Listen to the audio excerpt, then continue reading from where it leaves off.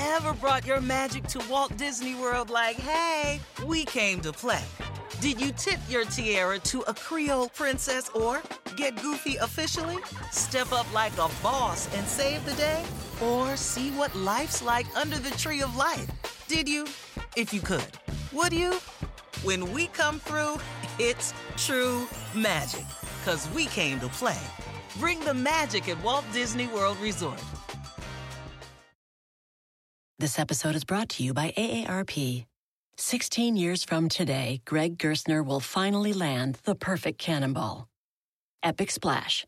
Unsuspecting friends. A work of art only possible because Greg is already meeting all these same people at AARP volunteer and community events that keep him active and involved and help make sure his happiness lives as long as he does. That's why the younger you are, the more you need AARP. Learn more at aarp.org/local.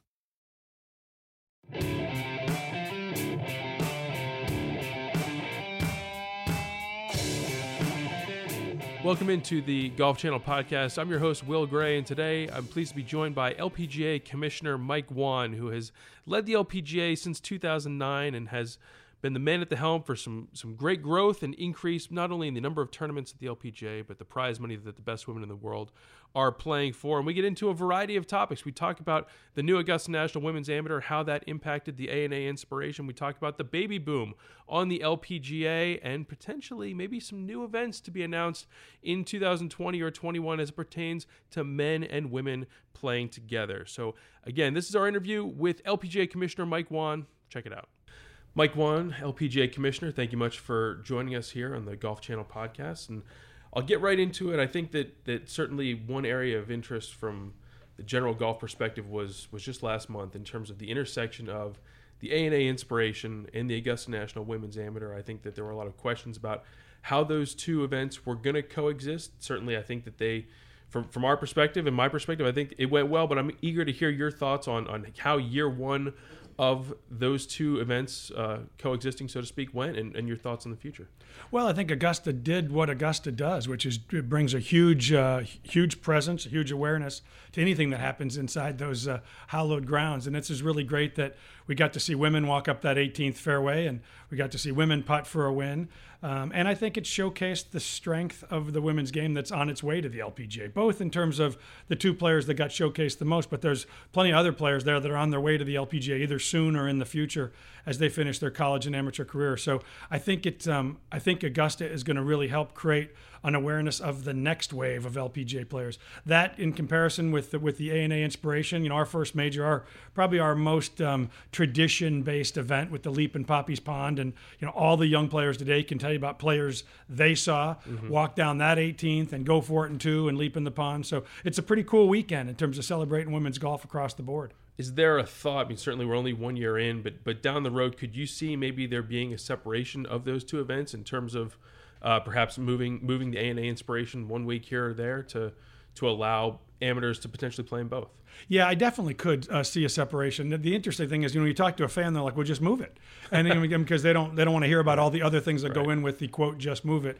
So on the LPGA, we don't have a lot of weeks where we can get 20 to 30 hours of live TV. That week is one of them with the Golf Channel. For us to get the same amount of TV coverage, we either have to move 2 weeks earlier, the Founders Cup week, or 2 weeks later, the week after the Masters. Both of those have their own logistical challenges. 2 weeks earlier is problematic for the club and all the things they have going on and have scheduled for years in the future. 2 weeks later has got some challenges just as it relates to Palm Springs. It's Coachella. The hotels are full. A lot of the local folks who live in Palm Springs leave right after the ANA today. So volunteers and support on the golf course is difficult. As you know, the weather gets pretty hot by the time we leave on Sunday and pretty windy. So we're moving into different weather conditions. So we don't want to move ANA Inspiration and not get the same amount of TV coverage, both in the U.S. and worldwide, that event has had. But I do think it would make sense if we could. We're looking at that in terms of, but like I said, I'm not in a hurry to do anything because that event is a home run. The Augusta Women's Amateur is a home run. So when you have two home runs, you don't have have to really make any hasty decisions. But could it be beneficial to separate the two? Not really. It has anything to do with players, to be honest with you. I mean, I know you asked about amateurs, but I think amateurs having great choice is great. Yeah. The real challenge is from a media perspective, what do you cover? And the media has asked us, is it possible to move these two? Because what really got hurt for us and the ANA Inspiration was the amount of weekend ANA Inspiration coverage. Not the amount of TV, not the amount of fan interest, not the amount of social media, but mostly just media coverage. And so if we could move those and make it easier for the media to cover both, it'd be the best for women's golf. I feel like the story of 2019 is the many storylines, but one of the big ones is just general scheduling overhaul, and that is not necessarily isolated to the men's game. We've seen next week we're going to have the PGA Championship in May, but you guys from the women's game are moving majors around as well. We've got the Evian moving up to July. You have a situation now where you have back-to-back majors in Europe. What are your thoughts on that and the level of excitement of having that 2-week stretch of some really important golf? Yeah, it's funny. I always tell, whenever we make a major scheduling change, there's 6 women's tours around the world that go, oh, come on, because now they got to go change their tours. And I always say, guys, we've all got a big brother or a big sister that I have to follow what Jay and what the PGA Tour do. When they make changes, I have to make changes. I don't play during the Masters. I tried not to play during the Players Championship, mostly because it'd be difficult to keep a sponsor happy with the lack of media and TV coverage. So when they make changes to their schedule, I have to make changes to my schedule. And I realize when I make changes to my schedule, then a lot of tours around the world have to do the same thing. So Jay's making schedule changes to deal with the NFL and when the NFL starts. So we all have somebody else we're trying to schedule around. So that doesn't make it unique. I think as it relates to our European swing, our goal long term is to go over and play Europe 3 or 4 weeks in a row in one swing and have 2 majors be part of that swing. This year in particular, so we're moving Evian into the week it'll always be in, which is that second week in July. The British Open through the RNA really wants to move back 1 week. So we'll have Evian play an event in the middle, which will be Aberdeen, Ladies Scottish, and then the British. This first year, we couldn't move the women's British until next year. So for this first year, they'll actually play back-to-back. Not the end of the world. Those are 2 about as different a major as you can have. So it's not like you're playing same course, same conditions. So it's not perfect to play back-to-back, but it might be pretty interesting for 1 year. It will not be a long-term phenomenon. We've seen a lot of impact in terms of just general with Tiger Woods' win at the Masters. I'm interested to know, you guys are coming off of 2 weeks on some very sneaky good golf courses out there on the West Coast. And I wondered, have you started to see a crossover impact in terms of general interest with some of these LPGA events just based on the increased overall interest in golf following Tiger's win? Yeah, what I would say is Tiger's win at the Masters was the crescendo of an incredible comeback. But even last year when Tiger played and he was on his way to his Tour Championship win, he was changing viewership. He was changing interest. He was changing the water cooler discussion on Monday in most corporations. So he was bringing golf back into the main sport discussion. When that happens, it helps us as well. I mean, a lot of times, especially on our West Coast swing, the PGA Tour will play from 3 to 6 or 4 to 7, and then we come on from 7 to 9 or 7 to 10. And that carryover audience is good for our viewership. It's good for the game.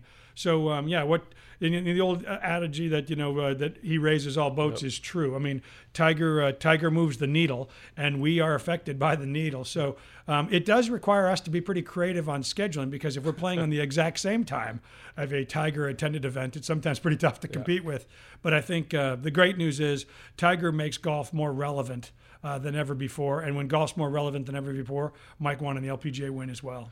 Very good. I think I can agree with that. I saw last week Lexi Thompson took a hiatus from social media. You actually went on Twitter yourself and echoed support for her and that decision. I wondered what your thoughts are in general in terms of sometimes maybe the double-edged nature of social media. Certainly it's a vehicle for you guys to get the word out, to promote players, to promote events and storylines, but there is sometimes that negative feedback that can kind of seep in and sometimes affect players in a negative way, and certainly as we've seen Lexi taking a break, but I wonder what your thoughts were on that. Yeah, I joined Twitter when I was, 47 years old. So, I mean, I probably wasn't real apt at the time. And I didn't really want to join Twitter at the time. The Tour and the LPGA thought it was a good idea. But I can You're speak. Not bad, by the way. Thank you. I can speak from experience that sometimes it's tough to wake up in the morning, have 7 people call you the worst commissioner they've ever seen, and then go to work and be fired up about. And my wife, I'll be driving on the road sometimes. We're on vacation and she's driving, and I'll read them out loud because you got to laugh sometimes. It's just hey, do your job, hashtag. You know what I mean? I'm thinking, okay, that's great. And my wife always says, why do you read those? And I said, well, you can't read the good stuff if you're not going to read the bad stuff. But I can't imagine doing that at 22, 23, 25 years old.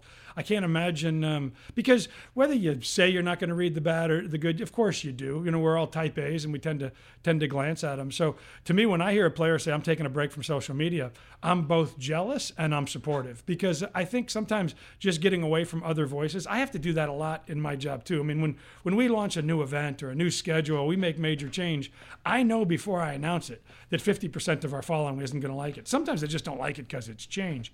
And if you allow yourself to always follow the fear of that feedback, you tend to not want to make change. And the players don't want a commissioner that's not willing to push for bigger. I don't want players that aren't willing to really push their game. And if you're going to break down your swing to get better next year, you're going to get worse for a while. And you have to be willing to take the critic comments along that process. Same is true in commissioner. If you want to, if I want to bring a new event, if I want to bring the Dow Great Lakes Bay Invitational team event, and some people don't like team events, I have to be able to do that, hear those negative feedbacks, but make sure that I'm going to create something positive for the tour, for my fans, for my media. So I think it's really a smart choice. I wish all of my players could once a year say, I'm taking a 2-month hiatus from social media. For them, for their fans, and sometimes just being away makes you realize why you were doing it as opposed to just doing it. So I encourage it. I wish more players would take Lexi's advice. You stole my segue, because you are making changes, and it pertains to the Dow Great Lake Bay Invitational in terms of a team event coming to the LPGA. And we saw just a couple weeks ago the Zurich Classic in its 3rd year on the PGA Tour, and that's had a lot of success. So what was the genesis from your perspective to creating a team event, and secondly, how has it been perceived by the players? Well, I pride myself and my team in being pretty innovative and bringing new ideas to the marketplace. But if you're going to be innovative, that means you have to watch when other people are innovative as well. I thought what Zurich did with the PGA Tour a few years ago and going to that team event, I remember sitting there watching it thinking, this is magic. We should be doing this. Our players would embrace this in such a significant way. The fact that they figured out how to do it and still affect their FedEx Cup points race. Now our Dow event will have official CME points. The fact that it has official money and your race, ours has official money. I really loved what they built. And I thought, it'll just be fun for us, our fans, really for our players to play this event. And I mean, we just are starting to announce teams today. One of the teams is going to be number 1 in the world, Jin Young Ko, partnered with number 2 in the world, Minjee Lee. That's about as good as it gets. Good. Lexi Thompson is partnering with Christy Kerr. In their time on Solheim Cups and UL International Crowns, their team record together is 11, 1, and 2. I mean, that's a powerful team. So, it's Inji Chun and Lydia Ko. What a cool pairing that is. So I think it's going to be really neat. I think I've heard people say that, I don't know if the Zurich thing is right. And I said, the only thing missing on Zurich is the names of the top 20 players in the world. We just have opened up the field, and 6 of the top 10 in the world rankings are already in. So I think you should expect to see the best in the world playing in a team format in Midland, Michigan, July 15 to 20. I think it's going to be a home run event for us. One of the other teams that is going to be there and will probably catch some eyes is Suzann Pettersen, making her return after having a baby. She's going to be teaming with Katrina Matthew. And I just want to get your thoughts on the LPGA baby boom. This has been a wonderful change over the last 12 to 18 months. We've seen a lot of the biggest names in women's golf having babies, coming back. Stacey Lewis, Brittany Lincicome, Jarena Pillar. What's it been like for you to try and adjust? I know you've adjusted some maternity policies and eligibility. There's a lot of back-end stuff that has to go into it, but certainly it's got to be a good problem to have, and not even a problem with that, but just a change for some of your biggest players. Yeah, I think I think all of our athletes are incredible role models and stereotype smashers in the world. But 11 moms on tour, 3 more pregnant and going to have kids this year. I mean, these are game-changing ideals for young girls. To turn on the TV and Suzann and Katrina playing with their kids watching. I mean, this is the kind of stuff that 30 years from now you're going to be doing a podcast and interviewing some LPGA player, and she's going to say, I remember when, Stacey Lewis came back from giving birth and won. And I remember Jarena Pillar was a favorite of mine, and she gave birth and brought her kid back on tour. Or Christy Kerr hugging her son when she won the CME Group Tour Championship. These are the kind of things that, sometimes on tour we take for granted. Like I walk into our traveling daycare. You walk into Smucker's daycare and you see 8 kids running around. And sometimes for me, it's just Tuesday. But I walk in there sometime with a sponsor or a media person. And they're like, what's going on in here? And I'm this is our traveling daycare. First off, they've never even thought about traveling daycare, but we've had it since 1995. And the second is it hits them that you've got moms on tour. These are the best female athletes in the world, winning in the toughest conditions in golf has for women's golf. And at the end of their round, they're feeding their kids dinner, reading a bedtime story, and trying to sleep. And every once in a while, I think we take for granted what incredible moments these are, and what differences they're probably making in the eyes of 9, 10, and 12-year-old girls all over the world. Yeah, I remember I heard Stacey Lewis talking at the ANA Inspiration. She said it's a little difficult to have a 1 or 2 o'clock tee time when the kid's getting up at 6 o'clock, regardless of when you're starting your day. And that's it's funny. I was at ANA, staying in the same hotel as Stacey, and I had a call with China at 5:30 in the morning my time, and that happens all the time in my world. So I went outside and was sort of walking down one of the we were on a golf course in the hotel we were in, and I was walking down the fairway path, and I saw this person walking to me. I'm thinking, who's out at 5:30 in the morning? Because I'm out here walking so nobody can hear me. And as it gets closer, it's Stacey carrying her baby at 5:30 in the morning. I'm like, hey, pro. And she's like, how you doing, Commish? And I thought to myself, her tee time's like 1:15 today. And at 5:15, she's out walking with her baby. It's those are the kind of scenes that you don't see on TV very often. That is sure. A couple more for you, and then I'll let you get out of here. But we saw a lot of attention went to the Vic Open and a co-ed event in terms of having men and women play on the same course and for the same purse. Is that something down the line that you could foresee, maybe an LPGA sanctioned co-ed event in terms of in the U.S., a domestic event where some of the best women in the world are playing against the men on the same course? I think you should definitely both count on and prepare for more male and female events where we're playing together, same golf course. It may not be just like the Vic Open. It may not be 2 golf courses cutting to 1 golf course, 156 apiece. It could be team competition playing together. It could be made for TV events. But what I would tell you is whether you're talking about Keith Pelley, Jay Monahan, or quite frankly, any of the other male tours around, we're having conversations with all of them about specific events, not conceptual anymore. A couple of years ago, it was pretty conceptual. Now we're actually working on specific events. Then things we'll announce for 20, things we'll announce for 21. I feel fairly confident to tell you we'll announce at least 1, probably 2 more kind of male-female combo events. Like I said, may not be exactly how you envision, just like nobody envisioned Vic Open exactly as it was. But the idea of our athletes playing together under the same camera on the same golf course in a similar format is those are coming. And one last one before we let you go. From a commissioner's standpoint, when you're sitting in your office, what is your preferred scenario? Do you prefer to have a situation we had a couple years ago where Inbee Park is a dominant player winning 3 majors in a row? Or do you prefer to see a situation that we've kind of evolved to where there's a little more parity and you can step up to a major or any event, you can say 8, 10, 12 women have a great chance to win at the drop of a hat? What's your preferred avenue for even just promoting the LPGA? It's funny. I answer this question a lot, and you started this question by as commissioner. So as commissioner, I'm going to answer. I get that from a media and a fan perspective, they'd probably want 1 dominant player. Because if you're in the media and we have 1 dominant player, you got to get to know her background. You come to the event she plays in, and you probably don't come to the event she doesn't play in. And you really can tell the LPGA story in 1 Serena Williams article, right? I mean, if you understand Serena, you probably understand women's tennis. At least you could play that way. From a commissioner perspective, like you asked the question, the best for sure for me is depth of field, depth of support, and most importantly, depth globally. I want great players from China, great players from Korea. I want great players from Japan, great players from Australia, great players from Europe, great players from America, great players from Canada. Why?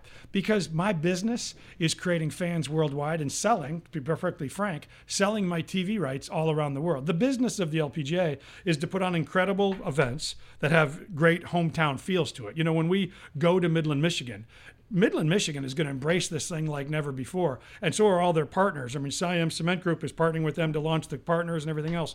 But what's going to really happen is we're going to have this really cool hometown event in Midland, and we're going to let the world watch it because we're going to sell the TV rights to that event all over the world.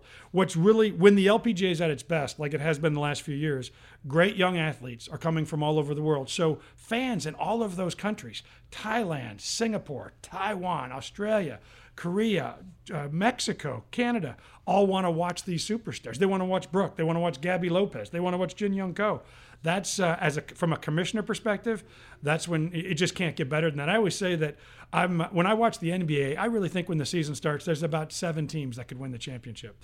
When I watch the NFL, when it starts, I think any of the 32 teams could win. And I think that makes the NFL better. When you watch the LPGA, we've played 11 events so far this year. We've had 10 different winners. Last year, I think we had 26 different winners in 32 events. It is wide open and deep in terms of the field. So I think that's as good as it can get in women's golf. I think that's when a sport's at its best. I think 7 NBA teams to win might be a little high. But we'll agree to disagree on that. Mike Whan, commissioner of the LPGA. Listen, the golf season is just about to hit its stride, and you guys are no exception. You got a big summer ahead, the Dow team event, back-to-back majors with the Solheim Cup at Glen Eagles. Lots to be excited about. I appreciate you taking the time to be on the Golf Channel podcast with us. Thanks for having me. I appreciate it. Thanks again for listening to this episode of the Golf Channel podcast. I'm your host, Will Gray, and thanks again to LPGA Commissioner Mike Whan for joining us. Remember, you can access the Golf Channel podcast wherever you get your podcasts. Stitcher, iTunes, Art19. Search for Golf Channel. We will be there. Look forward to hearing you next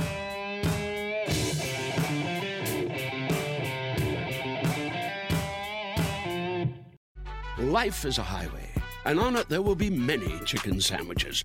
But there's only one McCrispy. So go ahead and hit the turn signal if you know about this juicy gem of a detour. When you need mealtime inspiration, it's worth shopping Kroger, where you'll find over 30,000 mouth-watering choices that excite your inner foodie. And no matter what tasty choice you make, you'll enjoy our everyday low prices, plus extra ways to save, like digital coupons worth over $600 each week. You can also save up to $1 off per gallon at the pump with fuel points. More savings and more inspiring flavors make shopping Kroger worth it every time. Kroger, fresh for everyone. Fuel restrictions apply.